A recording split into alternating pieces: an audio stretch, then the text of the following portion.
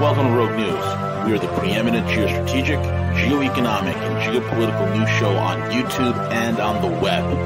Join us for hard-hitting analysis, behind-the-scenes strategy, and brutal commentary. Find out why many consider us the place to get their news and information. Check us out at roguenews.com. Follow us on Twitter at RealRogueNews, Facebook, and most of the popular podcasting apps. Most of all, remember to subscribe, like, comment, and share.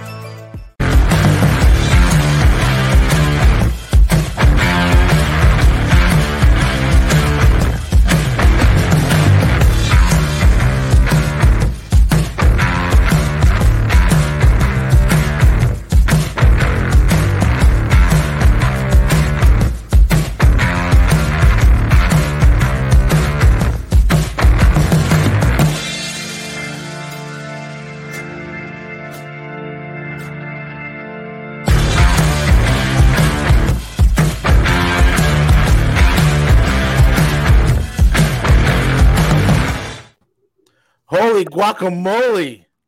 CJ, that was an incredible intro, man. There we go. That's excellent. Did you do that intro? You made that happen? Yeah, absolutely. Yeah. That was a surprise. Wow. Okay. That was really cool. Yeah, cool. I liked it. I enjoyed it very much so. Same Folks, here. welcome. It's the Rogue News Roundtable. I am V, the Gorilla, and we have, of course, Matthew Ehret. CJ's here working the airwaves, and we have a very special guest, Martin Sieff. Martin, you're the first time here on Rogue News. Welcome. We're the original geopolitical, geostrategic, geo-economic news channel that was on the internet. I'm not on the internet, but on YouTube. Welcome. It's a pleasure having you on. Please introduce yourself to the audience so that we can familiarize ourselves with you. Thank you. Well, I'm a very veteran Washington, D.C. newsman. I was with the Washington Times and then United Press International for 23 years, and I've been with other outfits since then as well. I'm originally Irish from Northern Ireland, and I've been almost nowhere in the Southern Hemisphere and virtually everywhere in the Northern Hemisphere. I've covered stories in Russia, the Middle East, China, Japan, India, Southeast Asia. You can name a few other places too. So I have been around a lot. I covered the collapse of communism. I covered the New World Disorder, which is more disordered than anything I grew up with in the 1960s and 1970s. And I've seen a lot. Wow, that's incredible. I'm glad you said New World Disordered. I was wondering where I got the terminology from, and now I can attribute that to you. I think you said it before me. Yeah, I think you framed it perfectly. And I always said this to a lot of our audience. It says, don't worry what the Western oligarchs have planned for you. Worry about what they're breaking in the process, because that's what these guys are. That is such a central issue. You're absolutely right, because most conspiracy theories imagine that most conspiracies, or all of them, of course, when they're real, and many are real, go like clockwork. And it is not like that. We have a world of 7.5 billion human beings, and the biggest reason we actually need transparency and accountability is not because secret plans work perfectly, but because they go off the rails and they never really work at all. And there is always my dear friend Matt and I lock horns on this and many other issues all the time. I'm an admirer of Karl Popper. I know you are not, bless you, Matt. But Popper rightly points out the law of unexpected, unintended consequences, which actually goes back to the basic of physics. It goes back to the second law of thermodynamics, entropy, which, of course, being an Irishman, we got it first. It's Murphy's law. Right. Anything that can go wrong will go wrong. And then, of course, there is the less known O'Brien's expansion of Murphy's law. And that is, O'Brien says Murphy was an optimist. So we are in a chaotic world. And the more these self-complied geniuses like the neocons and the Davis crowd and the rest of it come up with their own instant solutions for everything and still worship Keynes mindlessly, the more they try to impose a single solution on everything, the worse it gets. Yep, exactly correct. And this is actually in basic physics. It's in the warp and woof of the way the universe works. Very well said. It's incredible. Martin, I'm so glad that you're here, and what a delight it is. you've covered a lot of things. What is your take on the current crop of events that are happening? Matthew and I, we get together so many times, we talk about and we narrate basically the collapse of the third world. And when I say third world, I'm not talking about, the West. I'm not talking about the third world. I'm talking about us. Because we've been living off the rent check that the dollar has been providing us as world reserve currency for so many decades. And now the chickens have come home to roost. Where do you see these events unraveling, especially what's taking place in Eurasia and in China and the lunatics that are in the West? Go for it, Martin. I don't have an answer for you because there are so many answers for you, and you know them already. Yeah. I'm quite of an age, as anyone who's looking at me can see. And I was very pessimistic in my 20s in the 1970s because the world seemed to be going to hell in a handbasket. Afterwards, at least if you were in the prosperous Anglo-American West and Western European West, from the 1980s onwards, things cheered up. We had Bruce Springsteen. We had culture was more optimistic. Lots of terrible things were happening around the world, but you could, if you were in America or Britain or parts of Western Europe, you could pretend they weren't. And then we had the collapse of communism, and there was a brief moment of optimism. I worked for a genius at that time, the late Arno de Borgraaf, who was for more than 30 years chief foreign correspondent of Newsweek magazine before he ran the Washington Times. And Arno was quite literally ahead of everyone, all of us, in predicting that heaven on earth was not going to come in 1990 or 1991 when communism went down across Eurasia. He said things are going to be worse rather than better. And he sent me to all the places where things were getting worse rather than better.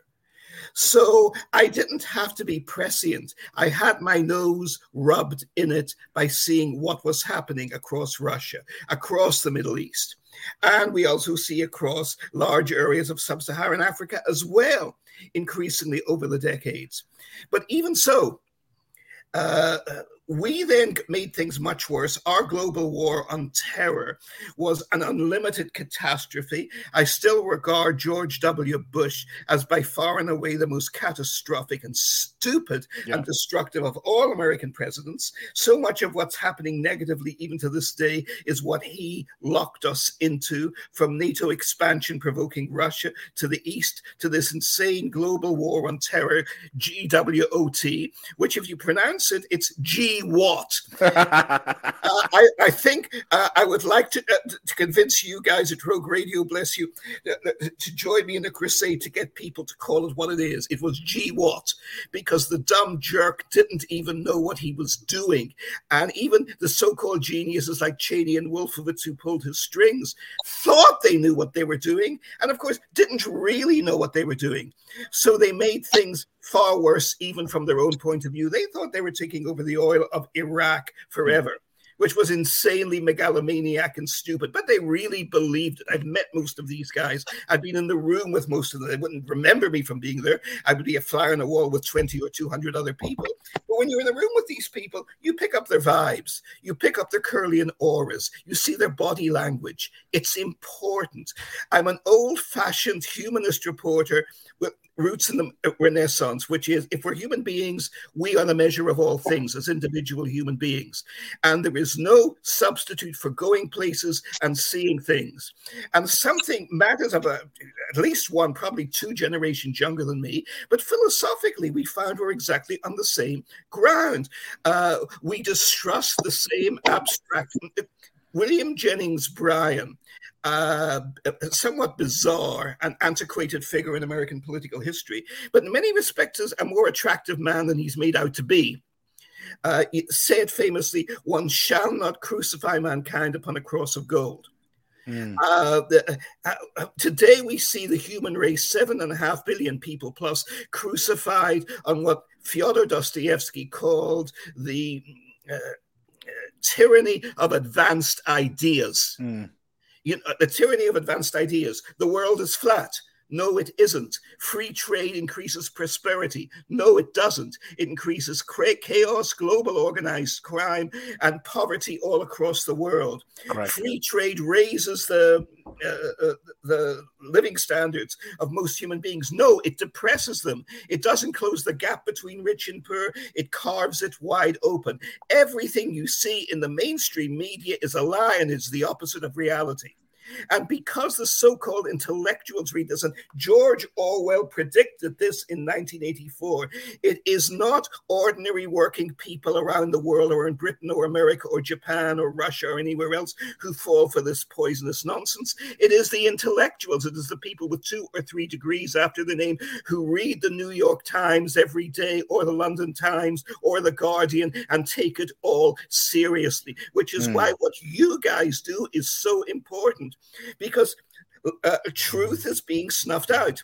A guy who I have a guilty pleasure for, because he was a fascist, he wasn't a racist, but he wasn't anti-black or anti-Jewish or anything like that. He was actually admirable in these issues, but he was a power-hungry demagogue in his day. But he was also very entertaining, and he was brilliant, even a genius. And that was the American 1930s politician Huey P. Long, governor and senator from Louisiana. And Huey was asked in the mid-1930s when he was challenging President Roosevelt for the presidency, it would have been a catastrophe for America and the country and the world had he won. But he ended up being killed, not by a conspiracy, something I can even go into because I was privileged to get information on this 30 years ago. It's a fascinating story, by the drunken incompetence of his own guards. Yeah. Who shot an innocent man by mistake and shot him mortally while they were riddling the innocent doctor with 40 bullets at the time. If you're going to have guards, they have to be loyal to you, but they also have to be sober and they have to be competent. Which President Kennedy's guards, by the way, were certainly not on the streets of Dallas on November 22nd, 1963. I digress as usual. But what Huey P. Long was asked, can fascism come to America? Can it take over the United States of America? And he, of course, was the most likely candidate to be fascist dictator at the time.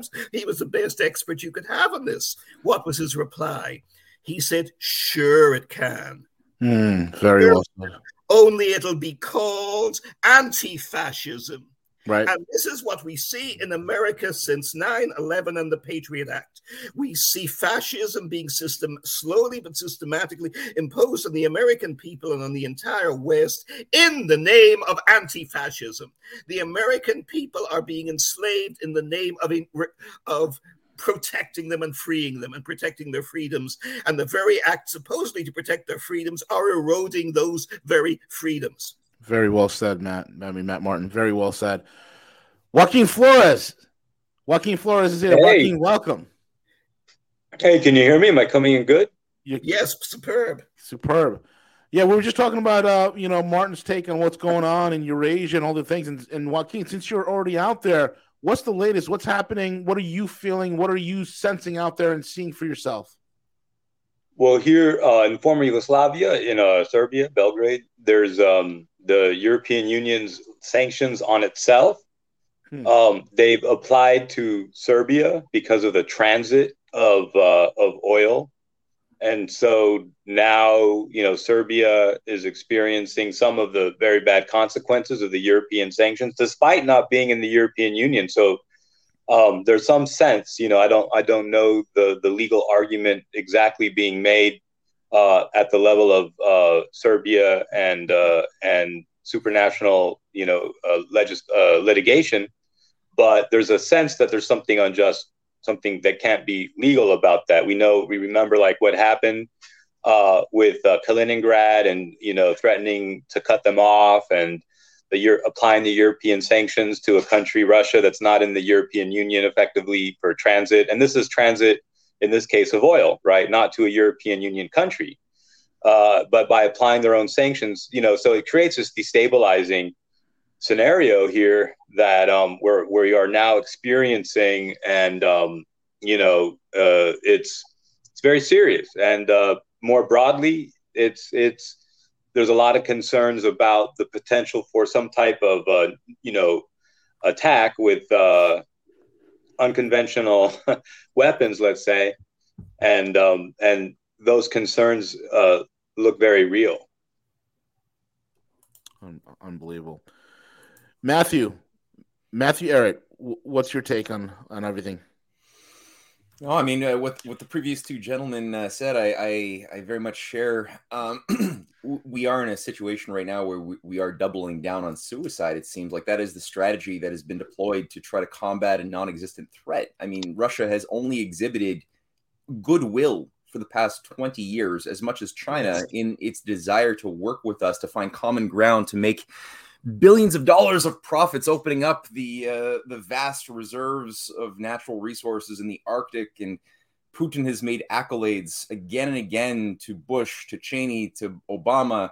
Trump was much more receptive to these things, but that didn't last very long. The Canadian government has received so many offers from their Russian counterparts to simply stop acting belligerently and disrespectfully and start looking out for our own interests, of which there are so many. We share this giant Arctic territory. With China, it's the biggest growth dynamic in the world. And China has offered the West many opportunities to work with the Belt and Road Initiative, building projects in Asia, in Africa. Even Chinese representatives at different times have even said since 2015, well, how about we convert some of the US dollar reserves that we're just sitting onto that are worthless? I mean, it's trillions of dollars that are worthless, and just turn them into some development credits to back the growth of some infrastructure in North America. And in every situation up until this point, we have not only turned a blind eye, but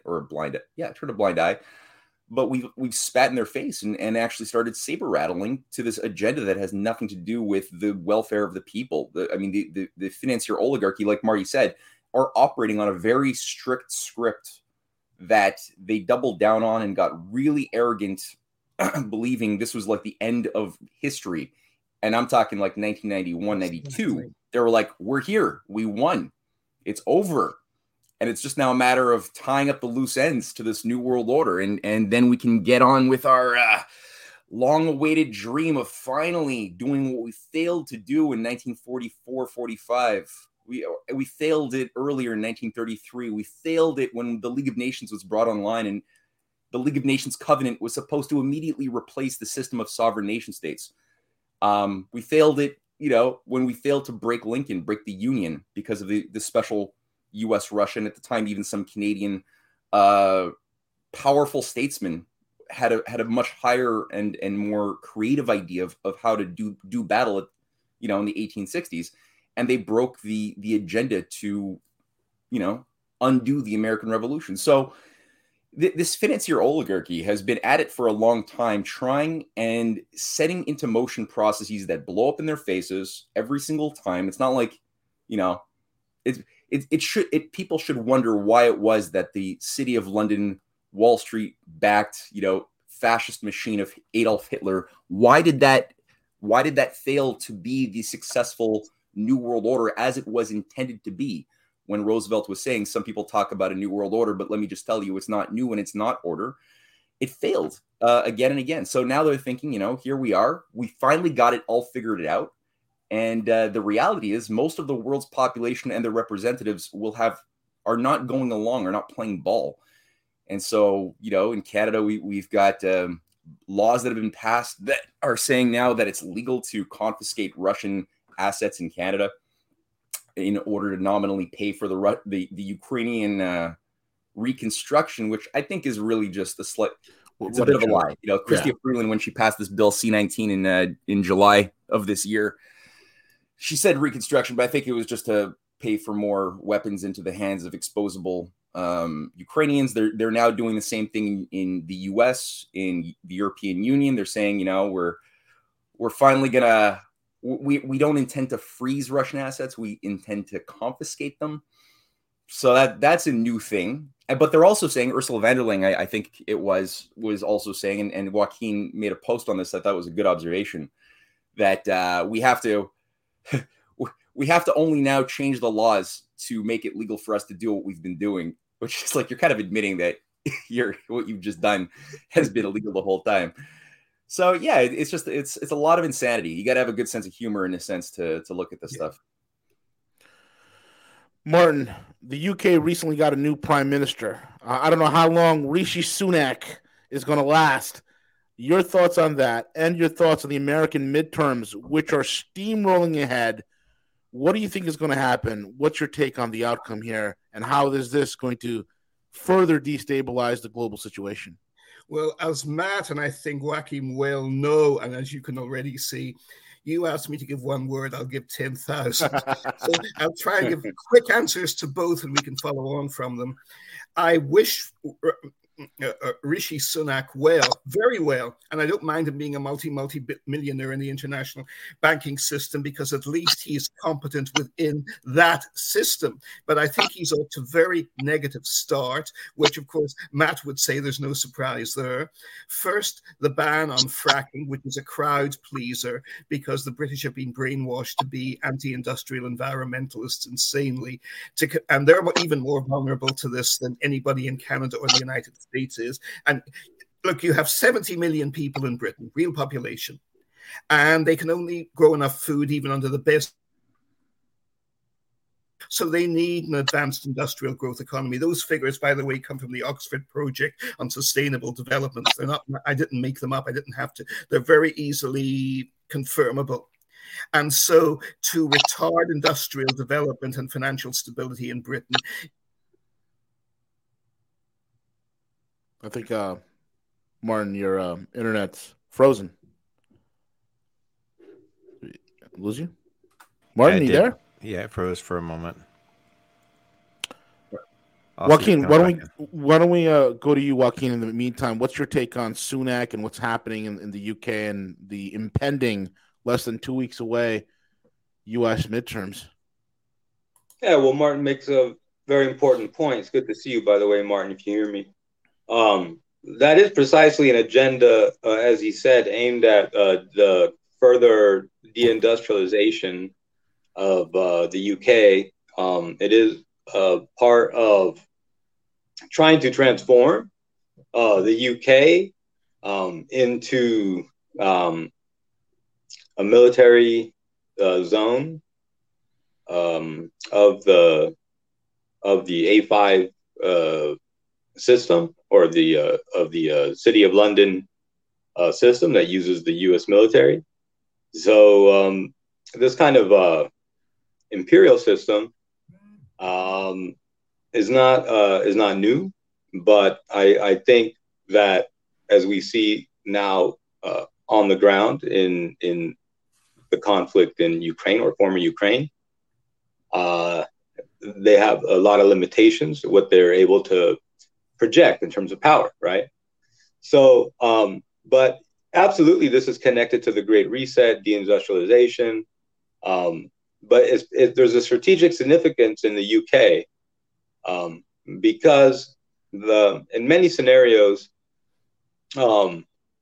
wherein there's a military conflict between the UK and continental Europe, which is another very strong possibility in the very near future, based upon any number of ways of looking at outcomes. Okay. In that scenario, the okay, UK... guys, I'm back. I'm doing it on a different line on my phone this time, so hopefully this should work better. Heaven knows why. Hold up, Marty. Knocked out all our connectivity in the house. My wife and daughter are cursing in the background. No worries. Joaquin was just finishing up. Then we'll go right back to you, Martin. Go ahead, Joaquin. That's fine. Fantastic. I'm glad to have you back.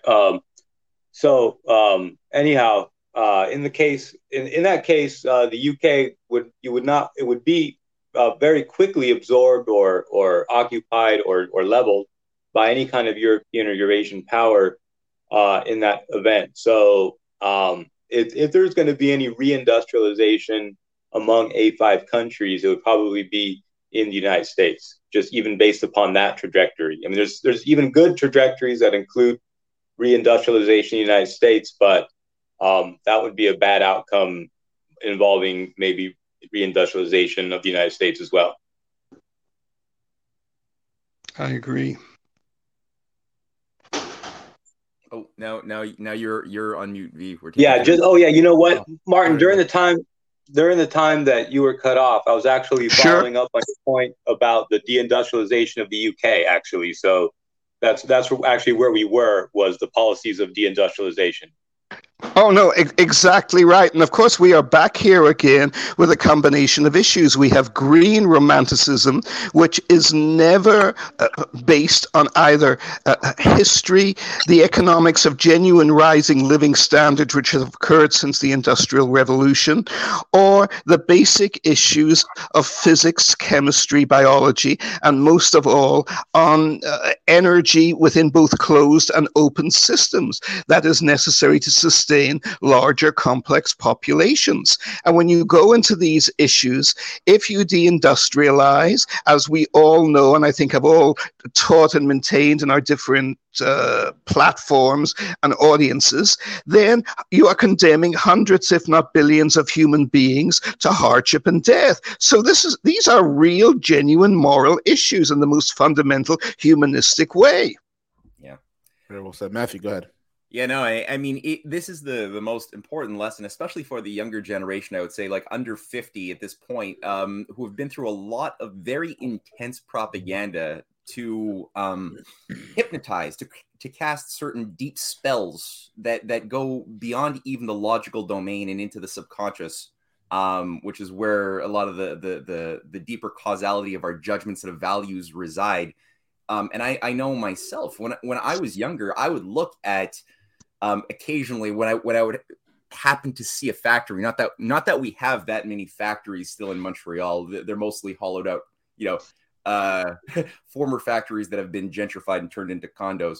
But when occasionally I would see a factory that would have a little smokestack, I remember feeling like a guttural sense of disgust in my teens and my 20s. Why was that? Did I think about the industrial processes that go on behind my consumption of cornflakes? No, not at all. I didn't. I really had a very naive, as most younger people do, and even older people, frankly, idea of what causes my food to show up in my grocery store. It was a bit of a mystical magic. You go to the store and you get your food. You go to Walmart, you get whatever you need, and so there was a complete. I was educated to be ignorant of the causal underlying dynamics of what transforms raw materials into useful goods, what moves the raw materials, how do you extract it, how do you use it into something a bit more refined, how do you then move it and turn a raw material like timber into furniture through machinery, machine tools, machines that make machines that then can move it into another location where it can be purchased. All of these should be like elementary lessons of life for kids, even in elementary school, to get them to appreciate the interconnected web of creativity and of life, right? That sustains life. And instead, we're just given propaganda-based, laced, pseudoscientific brainwashing sessions week after week after week. With I remember my little cousins were being shown Al Gore's crap fake science video that he got an Academy Award for in 2002 or something in their school, teaching you that you're a virus, that every time we have industrial progress, it's just us killing nature. There's no, and so you look at the smokestack and you're like, yeah, that is us burning the earth. We are destroying everything when we allow industrial activity. And so, you get these idiot kids today who, again, I don't want to say, I shouldn't say idiot, because it's not like they could have known anything more based upon the types of school teachers that they have, who are actually radicalizing them into young, like, wannabe Gretas or little eco-terrorists who are, they think it's a great thing to splatter paint on Van Gogh's. Not that I'm a big Van Gogh fan, but still, like, I mean, the idea of spray, we've all seen the videos of them throwing paint on these things, then super gluing their hands to the museum walls. Yeah, the just oil. What's it called? Just Stop Oil or something? Just Stop Oil. That's who it is. And nobody asks where their funding is extremely opaque. And that is the reason why we should really look and consider that who the heck these people are. It's not a coincidence who these, them, Extinction Rebellion and all that. Go ahead, Matthew. No, absolutely. Yeah, I mean, we were talking about how the name of fascism is going to come about as an anti-fascist banner. Yes, exactly. And I mean, you got this is literally the name of Antifa, right? These anti-fascists who are running around in like black masks and beating up people for having divergent opinions from them and actually killing dozens in riots just a couple of years ago. Yeah. And these are the anti-fascists of today. I'm sorry, we have to reevaluate what our definitions are at this point. Is Martin's other camera? Yes, I can hear you loud and clear. We can see you. Your camera's working. Yeah, exactly. Yeah. That's because I'm cheating, which is the best way to get on in the world in general. I'm using my phone rather than my online system, which shorted off before. Not a problem. If you want, does your phone have a speakerphone feature, Martin? Yes, it does. Hang on. Yeah, activate that. There you go. Now you don't have to. Now you can hear us without putting the camera inside of your ear. Yes, no, I can hear you fine. Yeah, you guys are fine too, as long as you can hear me. We can see that. We can see that you can hear us fine. Oh, absolutely. And again, I fully agree with everything you've all just said. And, I wish I didn't, because I find on these issues again and again, and I'm sure you all do too, one makes new and admirable friends, which at my age is not a small thing. But that's the good side. The bad side is what we all agree 100% on is so depressing. And I wish we could disagree with each other more forcibly, because then there would be more hope in the world, at least some of us could see. But we all see the same light at the end of the tunnel, and the light is the express train running towards the whole human race, unfortunately. Very well said. Joaquin, we're seeing moves in the United States. We've had, what was the last count right now, Steve? 28 food processing plants that have mysteriously caught on fire, right? Yes, there we are. Go on. We have issues with rails becoming a problem. We have about 20 some odd days left of diesel fuel left. And so, Joaquin, I'd like to know if you've been tracking that, because I know on your Telegram, Joaquin, you've been posting a lot of this information. What is your opinion? Are we facing some sort of asymmetric warfare against the population? And what is your opinion on that? Yeah, very good question.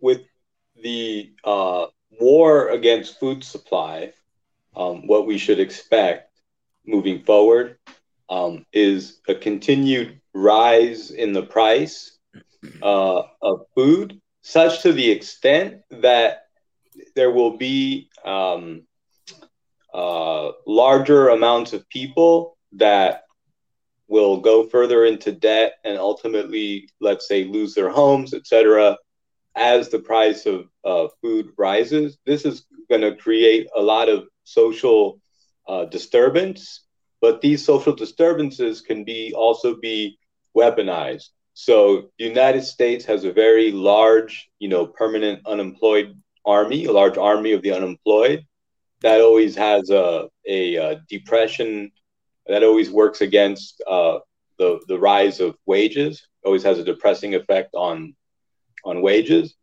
And altogether, of course, there's multiple ways that the U.S. oligarchs can wing that.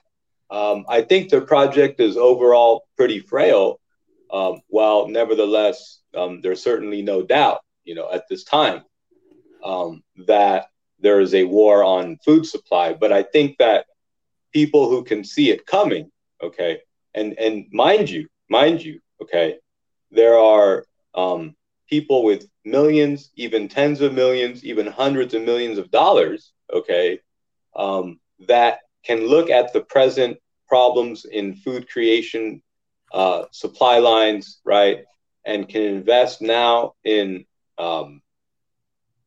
localized food supply solutions.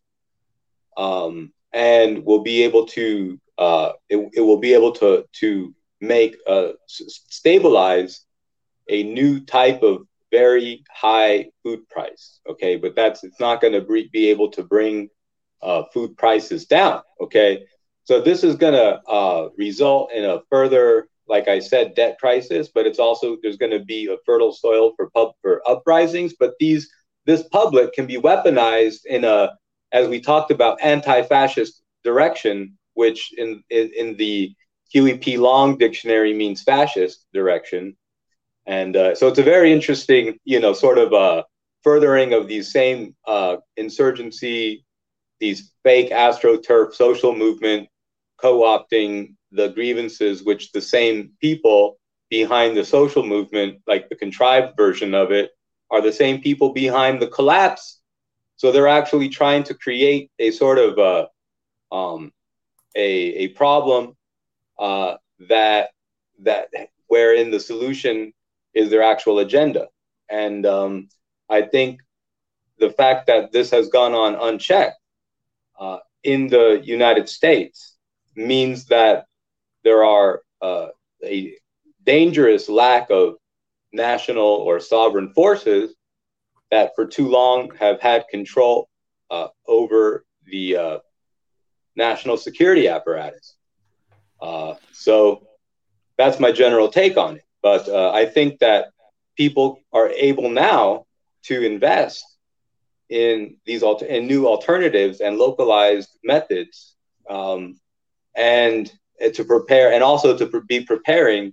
We're talking about collectives, and you can also start to avoid some of the issues where what you want to do is be in a fight for the right to have farms within county lines. But that's a fight that can be had at the county level or the state level. So again, all politics is local. Food supply will also be local.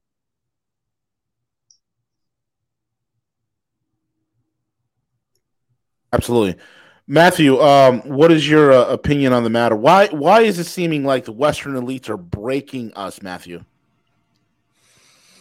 Well, I mean, I think that there's certain insecurities that the Western elites, so-called, I hate calling them that, but we're gonna find a new word.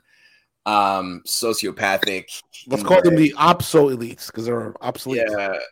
Yeah, the obsoletes. That's funny. That's the Western obsolete. That's the word. You got the word. That's good. There you go. All right. There are certain insecurities they're unwilling to deal with, and among the top of those is the fact that the entire edifice upon which they justify their existence is premised around a certain set of definitions or ideas of what they believe human beings must be in order for their system to so-called work, not that it's ever really worked, and for them to justify their existence as the Ubermenschen, the more than humans that have the golden souls because of their genetic stock and the idea content that they've subscribed to.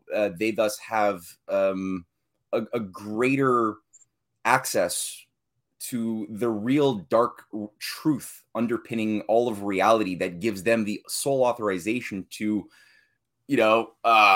control the levers of supply, demand, production, consumption, what types of babies with what types of genetic attributes are born and which types are not permitted in the new age of so-called unnatural selection.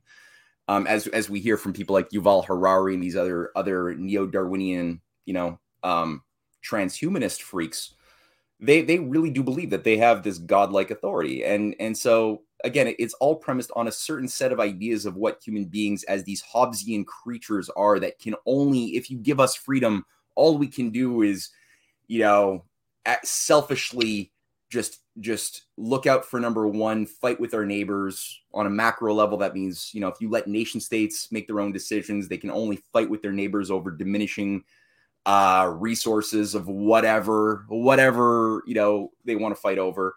If you have different cultural groups, Muslim and Sikh and Hindu and Jew and Christian, all like sort of allowed to just be, they will only go to war in clashes of civilizations. That's all they can do. And thus, you need a Leviathan, some sort of a Kantian, uber transnational, transhuman system that maintains order.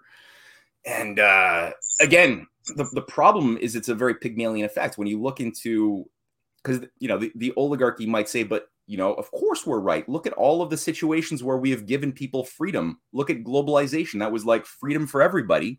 And look at the disaster we created. Look, of course we can't allow freedom. Of course we need some form of new, great reset system where people don't own things anymore and somehow they'll eat bugs and be happy. But what people are not often given is the fact that the same people making those arguments, looking at the case studies of all the disasters of human history and crusades and other things, that those same forces were the ones who were lighting the fires, sparking the wars, creating the assassinations, promoting debauched forms of artwork and things that would inflame the passions and aesthetic sensibilities of human beings to fall more out of whack with their higher divine character. So it's like you've got this artificial, again, Pygmalion effect, right? They've created a disastrous situation and said it is not the arsonists who are to blame for the fires in the village. It's the fire itself which is to blame. And so if we all just ban fire, we'll be okay. We won't have the problem of fires anymore. They won't hurt people, and we'll be somehow in this sublime bliss of harmony with nature. And that, means industrial activity, food production, other things. But again, that is not human nature. Human nature has demonstrated something very much different from what the oligarchy would have us believe are. And I think, again, it creates a certain insecurity, the fact that human beings, and I think we see that increasingly, especially in Eurasia, statecraft that actually doesn't want to sacrifice their people. They want to create abundance. They want to overcome limits to growth, which are always pressing on our potential all the time. There's always limits based on the fact that we won't know everything or have, technology to solve all problems all at once. That takes time. But so we actually have a big chunk of the world's leadership right now that are committed to not going for this mass kill. And the oligarchy is, again, just very insecure. And they're doubling down on everything they possibly can to try to create scarcity. Awesome. Gentlemen, quick question for you all. In your opinion, what is the end game in regards to NATO, the West, with Ukraine? What level are they going to be willing to push this to? We'll start with V, and then we'll go around the horn.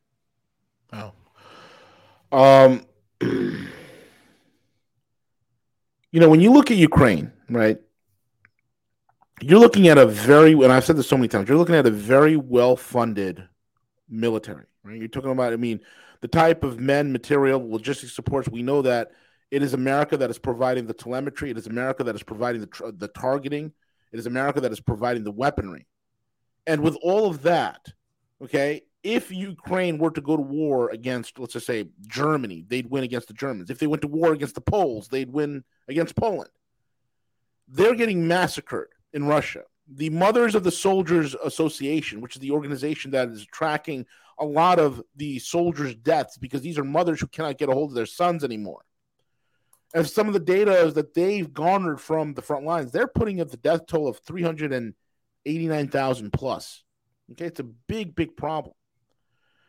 The problem also is, I believe, and I said this before, the Western camps are divided into two rows. There's a sliver who have some sort of brain cells, but the brain cells that they do possess is so criminal in nature that they understand that they're not going to win, but they're going to milk the situation for what it's worth, because after all, we're fighting the Russians to the last Ukrainian. It has nothing to do with us. We're separated by two oceans. We're safe. That is one criminal element of it. What can we profit? What can we profit from the deals from Raytheon? Raytheon just supplied them a new surface-to-air missile system based on the AIM-120 AMRAAM, right? And they want to place more of those in there. And these are, second-rate weapon systems to be at best. And they're not only are giving or being involved in the profiteering of these weapons contracts, but also the stock trades that go in conjunction with those defense contractors. So they're making money both ways, okay? But when you get to the think tank aspect of it, this is where you have a criminal element, but not really a criminal element, but an idiotic element. An absolute lunatic, ridiculous idiots who are consumed on their own hubris, who live within their own echo chambers. And in these morons who believe that they can literally win a war, These are the morons who say, hey, you know what, nuclear war ain't so bad. These are the ones who say, hey, nuclear fallout could be good for climate change. And those idiots are the other aspect of it. And they believe in this anti-humanist dystopia that they espouse, right? So the end game is this. The end game is the criminal investor class is going to make out like a bandit. But the lunatic think tank class is going to go down in flames, and the Western criminals are not going to win at all. Martin, go ahead. I agree. Matthew. Matthew. Martin, you want to add anything to that? Yes, well, first of all, I fully agree with V's analysis. And again, I wish I did not, because it is so depressing and apparently simplistic. But of course, he's right on target. And the one thing I'll add is that there is a secular religious fanaticism driving all of these people. And that is what Leo Tolstoy, the great novelist, called the theology of the green stick. Tolstoy said there was a Russian folk tale that somewhere in the great forests of Russia there is a magical green stick, and if you find it, you can put all of Pandora's troubles back in the box, and the human race will be happy forever, and sin will be abolished. Just a simple little green stick. And these people believe that unlimited democracy, their way, with them in charge. Of course, it's not democracy at all, because only they decide what the policies will be and what the outcome of all these free and fair elections will be. But democracy, their way, according to them, will bring instant happiness for the human race. And like the communists and the Nazis and the Crusaders and so many others before them, they believe that since they alone have the secret to human happiness, they are justified in doing anything to bring the rest of us who survive to it. Doesn't matter how many people suffer, doesn't matter how many people you kill. So if you ask them, do you want to destroy the human race in thermonuclear war? Oh, no, of course not. But perhaps limited nuclear war is an acceptable price to pay. And of course, that's where they go, one step after another. They are the Gadarene swine jumping off the edge of the cliff. Agreed, 100%. And everybody on this panel, we all know there's no such thing as a limited nuclear war or limited use of nuclear weapons. There's nothing limited about it. Matthew, exactly. Well, I looked here at Joaquin's. Sorry, Joaquin, go ahead. There was a question. Was there? Yeah. A What are question? your thoughts on the what are your thoughts on the West in game with Ukraine, Joaquin? Oh yeah. So the real course of action that the United States right now thinks that it can pursue is to create a Polish army and to go in with much more NATO equipment with a Polish army, and maybe attack either Belarus, or to send that force into Kherson or Zaporizhia, so maybe into the more eastern and southern parts of Ukraine. So all of those are, potential crisis, and we have this whole dirty bomb scenario that the Russians have alleged that the Ukrainians are actually planning. So they have not accused the United States. They have not accused NATO. That's a very important distinction. I don't know what you guys make of that, but in my opinion, it indicates that so long as Russia mirrors the same game that the collective West is playing, that Ukraine is not occupied, that it is a sovereign state, then they'll continue to negotiate any potential outcome, negotiated solution or a version of a nuclear crisis, or to blame them for all these things, right? They blame them, the Russians blamed Ukraine for the murder of Daria Dugin. They blamed the Ukrainians for the blowing up of the Crimea Bridge. They blamed the Ukrainians for the attacks on the Zaporizhia power plant. They blame the Ukrainians for all of these things, which they know on an operational level are being done by bad players out of the Pentagon. So you see what I'm saying. So we have a problem. We have kind of a problem here. So, but Russia knows this, but at the same time, since they have such a tremendous advantage, if the collective West wants to pretend that they can't negotiate on behalf of Ukraine, then they will continue to, grow, acquire more territory in Ukraine. Now it looks like there will be a push. Well, it could be any number of directions, but it definitely looks like Nikoliev is in their sights now. Mm-hmm. Matthew, go for it. Your thoughts. I'm very I'm obviously concerned, as I think everybody is, about the Russians who have raised, rightfully so, the alarm of a false flag. It's something that I think a lot of people have been looking at, and we already sort of know that the role that these 40 million poor souls in Ukraine have been assigned to play is sort of as a human suicide bomb, and so many of them, unfortunately, have embraced that task. Due to various forms of propaganda, conditioning, what have you. I mean, there's things I don't fully understand how you can wire so many people to blindly jump to their suicide like lemmings. But I mean, the thing with the oligarchy is that they have certain assets that they use, either individuals or whole people. And when those assets sometimes fail to succeed at one type of task, and I think that, there was supposed to be, by this time in the game, a very different outcome. And I think the Russian economy was expected to be much more crippled and subdued by this point through the sanctions, other forms of economic warfare by certain geopolitical planners of the West who were overseeing the Ukraine operation. Russia has turned out to be a very different creature than what they realized, and has found new alliances, new supply, new consumers from India, even Saudi Arabia, China, big time, many other nations to fill in for the lost output that they're not selling to Europe anymore.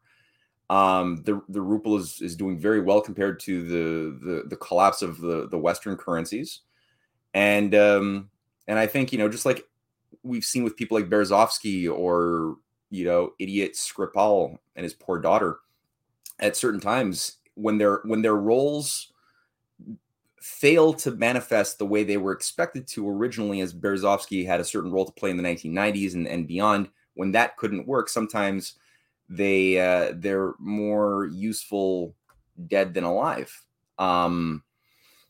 And I think, again, that can apply to a whole people too, such that, how many people have been led to believe that Putin called out the hit on Berezovsky or Skripal, and it was all the big bad Putinites and neo-KGBists who just wanted to just kill their enemies. The reality and all of the evidence has pointed to this is that these were inside job MI6 hits that had nothing to do with like Russia didn't care if these people were alive or dead. They were irrelevant. So yeah, I think the danger of a dirty bomb, as the Russian representatives, various high-level representatives have all made the point, is a very serious concern. We saw what the Western obsoletes were willing to do to their own people in 9/11. We saw what they were willing to do with the anthrax attacks. Again, just inside jobs that had nothing to do with the official narrative, but all to justify certain political effects, both externally outside of the United States as well as internally, in terms of shock therapy for the people in creating situations of increased surveillance, domestic terror, protocols, other things that we're currently seeing. And I mean, we had not that long ago, I think it was Sullivan, or was it Tony Blinken, I forget who, one of the two, had just said like last week that the January 6th event is far worse than anything we saw with September the 11th. Correct. I think it was Sullivan. It was Sullivan, right? I believe so. Yeah, I mean, that's how these people are thinking. I think we're sort of overdue in some ways. I hate saying that, for another form of something a little bit more 9/11-y, maybe involving radioactive material. I don't know. But I mean, it seems like the oligarchy is desperate. And when you're dealing with a desperate, wounded animal, it could do a lot of crazy, desperate things that could hurt a lot of people, whether in Ukraine or in the West or both. It's danger. Martin, what are some of the dangers that you're seeing over the horizon, especially as we're entering a new year and this year is being closed out? Hold on a moment. There are so many. First of all, global economic meltdown is perfectly feasible. Further collapses in the supply chain. The most grievous threat we face without question is the Russians feeling provoked into a nuclear response or an attack against the West. We are dangerously close to Third World War over Ukraine. We can still pull back from it, but our own elites do not wish to.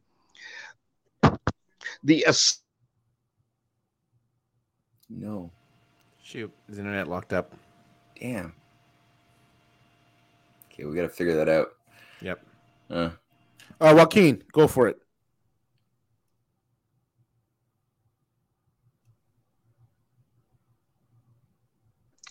Yeah, well, the threat of a nuclear war at this particular time is higher than it's been ever in my lifetime. I think that people should recognize that and understand exactly what that means, because without that recognition, we are in a spiral towards a never-ending conflict, which will definitely result in the end of life as we know it on the planet. There's no other way around it. There's just no other way around it. Yeah, absolutely. Do we lose Martin? Yeah. Yeah, his internet crashed, but too bad. Look, I'll just say, look, right now, the United States has refused to acknowledge, of course, this allegation that Russia has made about the dirty bomb, right? Yeah. But this dirty bomb could necessitate a response from some country in the region, not necessarily as a NATO action, but a NATO country. So after that, you might have Poland try to just, attack or declare war on Belarus or something like this, or do something to get another 50 or 80,000 Polish soldiers, maybe through these alternate means, But this is a crisis, you see, and it's not just blaming Russia and testing their response, if they're going to respond in a nuclear way to a nuclear provocation or what, you see, that's not. It's also how the collective West is going to then act like that's Russia's move, and then what's their move in response to that thing. So it's not a provocation. It's not a provocation, and it is a provocation in the sense that Russia in reality would have to respond, but how the collective West frames this is not a provocation. They frame it as an assault. So in other words, they do two actions, right? So if the first action is the dirty bomb, right, then what's the second action that they justify based upon the dirty bomb? You follow what I'm saying? And I'm greatly concerned about the sort of even conventional response, perhaps for the civilians of Warsaw and absolutely for civilians in Kiev, that might suffer consequences if they're not alerted by their leaders to leave in time, or they don't make provisions. This could create a humanitarian crisis because of all of the military targets, the actual legitimate military targets, where the U.S. command of a lot of these affairs, military affairs in Ukraine, is taking place out of the NATO base in Poland. So Poland and Belarus right now, it's the most. This is sort of beyond Cuban Missile Crisis level catastrophe, you see, because we have a very similar nuclear standoff, but it's confounded by the fact that one side of the standoff refuses to acknowledge that they're engaged in one, and that side that refuses to acknowledge that they're engaged in a nuclear standoff also has someone like Biden, who is Biden, and not someone like say, Kennedy, you see. And so we're not navigating out of this crisis equipped with the caliber of leadership which had previously characterized that in the United States only several generations ago. This is significant of the absolute decline that we've been in. And this has really only precipitated the crisis, of course, but absolutely that's the case. Yes. I got a question, Joaquin. With the current elections coming up right now in the United States, do you see a potential shift somehow in the overarching foreign policy, at least on the war with Russia front, with that new dominance of Republicans in the Senate and the House? It's a very difficult. That's a very, very good question. After I want to just give a quick answer, and then I'm gonna jump off with you guys. So I want to thank you guys for inviting me on here in this hour. This hour has been fantastic, and appreciate the platform. VJ, is always great to be on your show. Absolutely, Matt. I think that this crisis is now at a point where the United States, fortunately, by not acknowledging their involvement, can also not, engage in the plan, or they can tap on their Ukrainian, friends that Russia alleges are doing it and tell them to stand down. So if the event does not occur, then I would just take that as a de facto acknowledgement on the part of who leads NATO that they indeed got the message. So I would not look at the posturing. But going into the election, one of the big problems is that there's a tremendous sense of burnout, and among a lot of anti-war voters who happen to now be among adjacent to conservatives. They're not exactly conservatives, but they're voters that joined the Trump movement around MAGA. Yeah. And I think that, and they're very anti-war and very populist, very pro jobs, and very anti-China for that reason as well. So they don't have some abstract, sinophilia and love the Taiwanese as the true Chinese or something like that.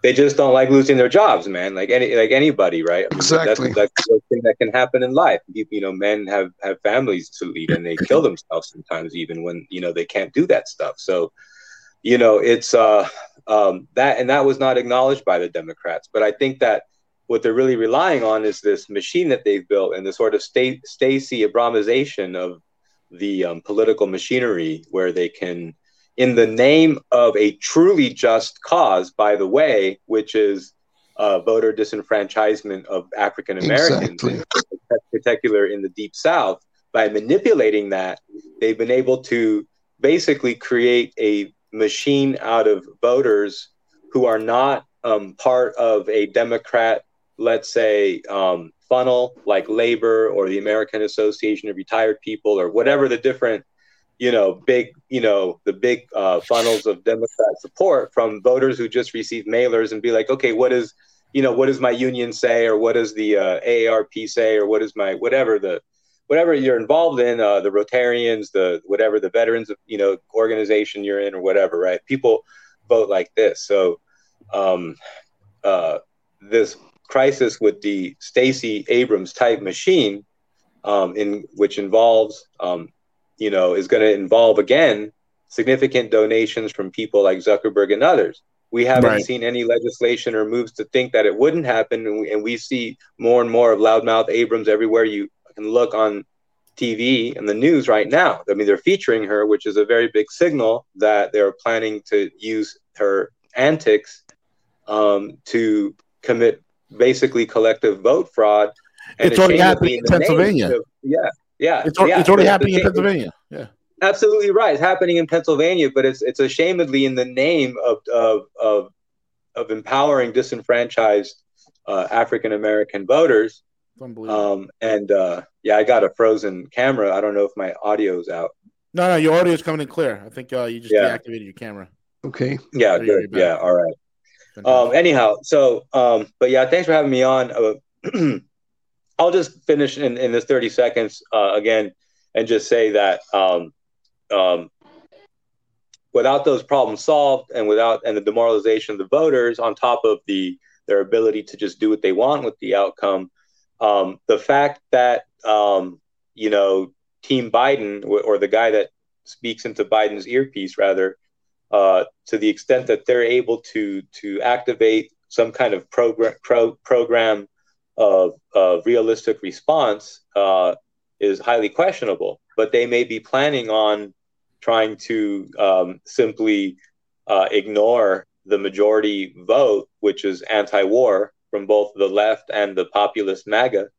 The grassroots left is against war with Russia. The grassroots left is not, the sort of whatever the Hillary Clinton left or anything, or the Obama left, right? So it's a very big question, and I don't see good outcomes, because the Democrats also showed their own proclivity to steal primary outcomes from anti-war Democrats, leading to basically the defanging and shamefaced whatever antics from Bernie. I didn't do it, Sanders, and then, or you've got more interestingly, the Tulsi Gabbard case. But that's what I'm looking at right now. Again, guys, thanks for having me on. Well, thank you, Joaquin. Again, folks, you can follow Joaquin on Telegram. We'll have his link posted so you can join his amazing room. Joaquin, thank you so much. Pleasure having you on. Matthew, I know you got to go very soon. We'll go to Matthew Ehret, then we'll close out with Martin Sieff. So, Matthew, go ahead. Is Marty there? Yeah, Marty's here. Hope so. Can you hear me, guys? Marty. Yes. Good. Excellent. Go ahead. First Matthew and then Martin. Go ahead, Matthew. I would just say, we are in crunch time here, and everything Joaquin just said is very, very important. I am heartened by the fact that there are so many people who are like normal citizens, not establishment hacks, who are looking to take some serious positions of power across the United States. Obviously, there's always the issue of a lack of top-down appreciation for the historic forces or geopolitical global forces as they are actually being arranged, that are causing your problem. So a lot of people, from the better Republicans who are actually, I think, able to put the brakes on, or at least resist this nuclear annihilation policy, they do tend to think that China is their big supervillain enemy number one of the world, and they don't see the more subtle, real, actual forces that are shaping their intelligence agencies. That has a lot to do with the same operation that killed Kennedy, that killed Kennedy's brother, Martin Luther King, and that took over increasing controls over so much of our way of life, both cultural policy, security, economic, everything. Nothing was untouched by that coup. And it was a coup that took over in the 1960s. I hope that Trump can wisen up on some key points that he's been weak on. Obviously, when it comes to the warning around nuclear war, he's been one of the only voices that I've seen who has really come out clearly saying that we need to do something about this. So hopefully that he could provide some good guidance to those who look up to him on that point. But we'll see. I really think that people need to take a lot of responsibility at this point in crisis, though, and really do some serious mind work. And then follow suit with some actual actions, whether you're in Canada, Europe, Ireland, the USA. Like, citizens have some higher responsibilities that they didn't realize that they had. Very well said. Martin, it's all yours. Take us home. You're on mute, Marty. Marty, you're on mute. Hang on. Yes. There you go. You're good. Good. Good. We all see the same monster. We all see the same elephant.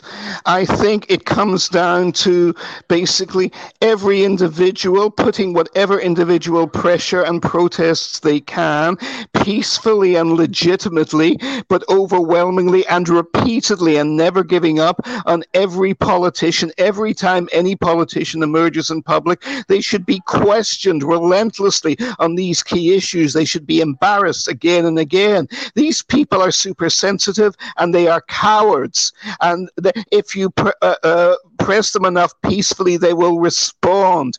What one doesn't do so unconstitutionally or violently, that plays into the hands of the forces of evil.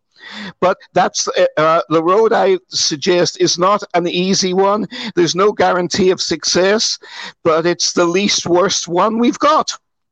Yeah, and I would just say on that point too, everyone has seen the effects of just that. It's now a completely super viral intervention made by I think it was an Institute supporter on a AOC. Which was just a breath of fresh air, and he just sort of said the thing everybody had deep inside their gut, but were afraid to say out loud. Yep. It's kind of like the child in that story by, I guess it's Hans Christian Andersen. I'm not too sure. The Emperor Has No Clothes. Is that Hans Christian Andersen, Marty? Yes, I believe it is. Absolutely, Matt. Right, and that kid was able to, just by putting that into words, with the fact that the emperor had paid money for a non-existent outfit, that broke the spell, and it was liberating, and everybody was able to laugh legitimately at the truth of the absurdity of it all. And I think that, again, we see this taken off. There's dozens of videos I've seen of excellent interventions on Democratic Party nominal peacemakers, but who are supporting the war machine. And they've been called out as bullshit artists by their former support base. And this is what has to just, it's very peaceful. It's just saying the truth, and it's holding your representatives accountable, which is your right and duty, even as a citizen. And all of us as citizens, if we're going to be considered not subjects of an oligarchy, but actual citizens, that comes with responsibility to, again, hold the feet to the fire of those who are nominally wishing to represent you in a time of crisis. So yeah, we got to all do that and run for office if possible, and really just, again, work at the mind. This question of like getting knowledge of the topography that you're operating within. It's an invisible but real topography that you can only see with the mind's eye, which is full of. It's like it's a mind field. It's literally a mind field of false narratives, myths, other things to deflect you. And you have to navigate through that towards the truth. And as you do that, you tap into something that will give you a better insight onto how to do battle. Where are the weak spots? Where are the Achilles heels within this, very intimidating looking, but actually very weak oligarchical machinery, which has been holding on like a parasite onto humanity for thousands of years. And it's about time we burn it off. But again, in a peaceful way. Don't get me wrong. If I may add, in full agreement with my good friend Matt, guys, a definitive quote from my favorite documentary television series of the last 30 years. Documentary, I said, not fiction. The X-Files. The truth is out there. Very well said, Martin. Very well said. Perfect. Gentlemen, I want to thank all of you guys for being on with us at Rogue. Martin, I want to have you back on as a solo show. Let me know when you're available again. I'd love to link up with you. We have a lot of exciting other future programs coming up. Matthew, again, it's a pleasure. Folks, Martin, where can people find you? And I think I'll fill that in. Martin has a wonderful book. And his website is I'll just share with you his website. Sure. Maybe put in the description box of this video.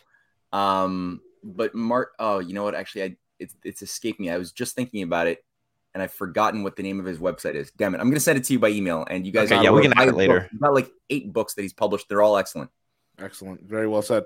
Folks, guys, thank you so much for joining us. Folks, thank you so much for listening in. RogueNews.com, the original geopolitical, geostrategic, geo-economic news show on YouTube. And with that being said, El Cuco, a.k.a. Latinx, take it away. Oh, wait, Martin's back. Don't take it away yet. I don't know if you killed the stream yet, Siege. It's still up. It's still up? Yeah. Martin, you want to add? Is Martin out? It was a pleasure. Anytime. Right. Thank you, Martin. God bless you guys. Cheers. That was fun.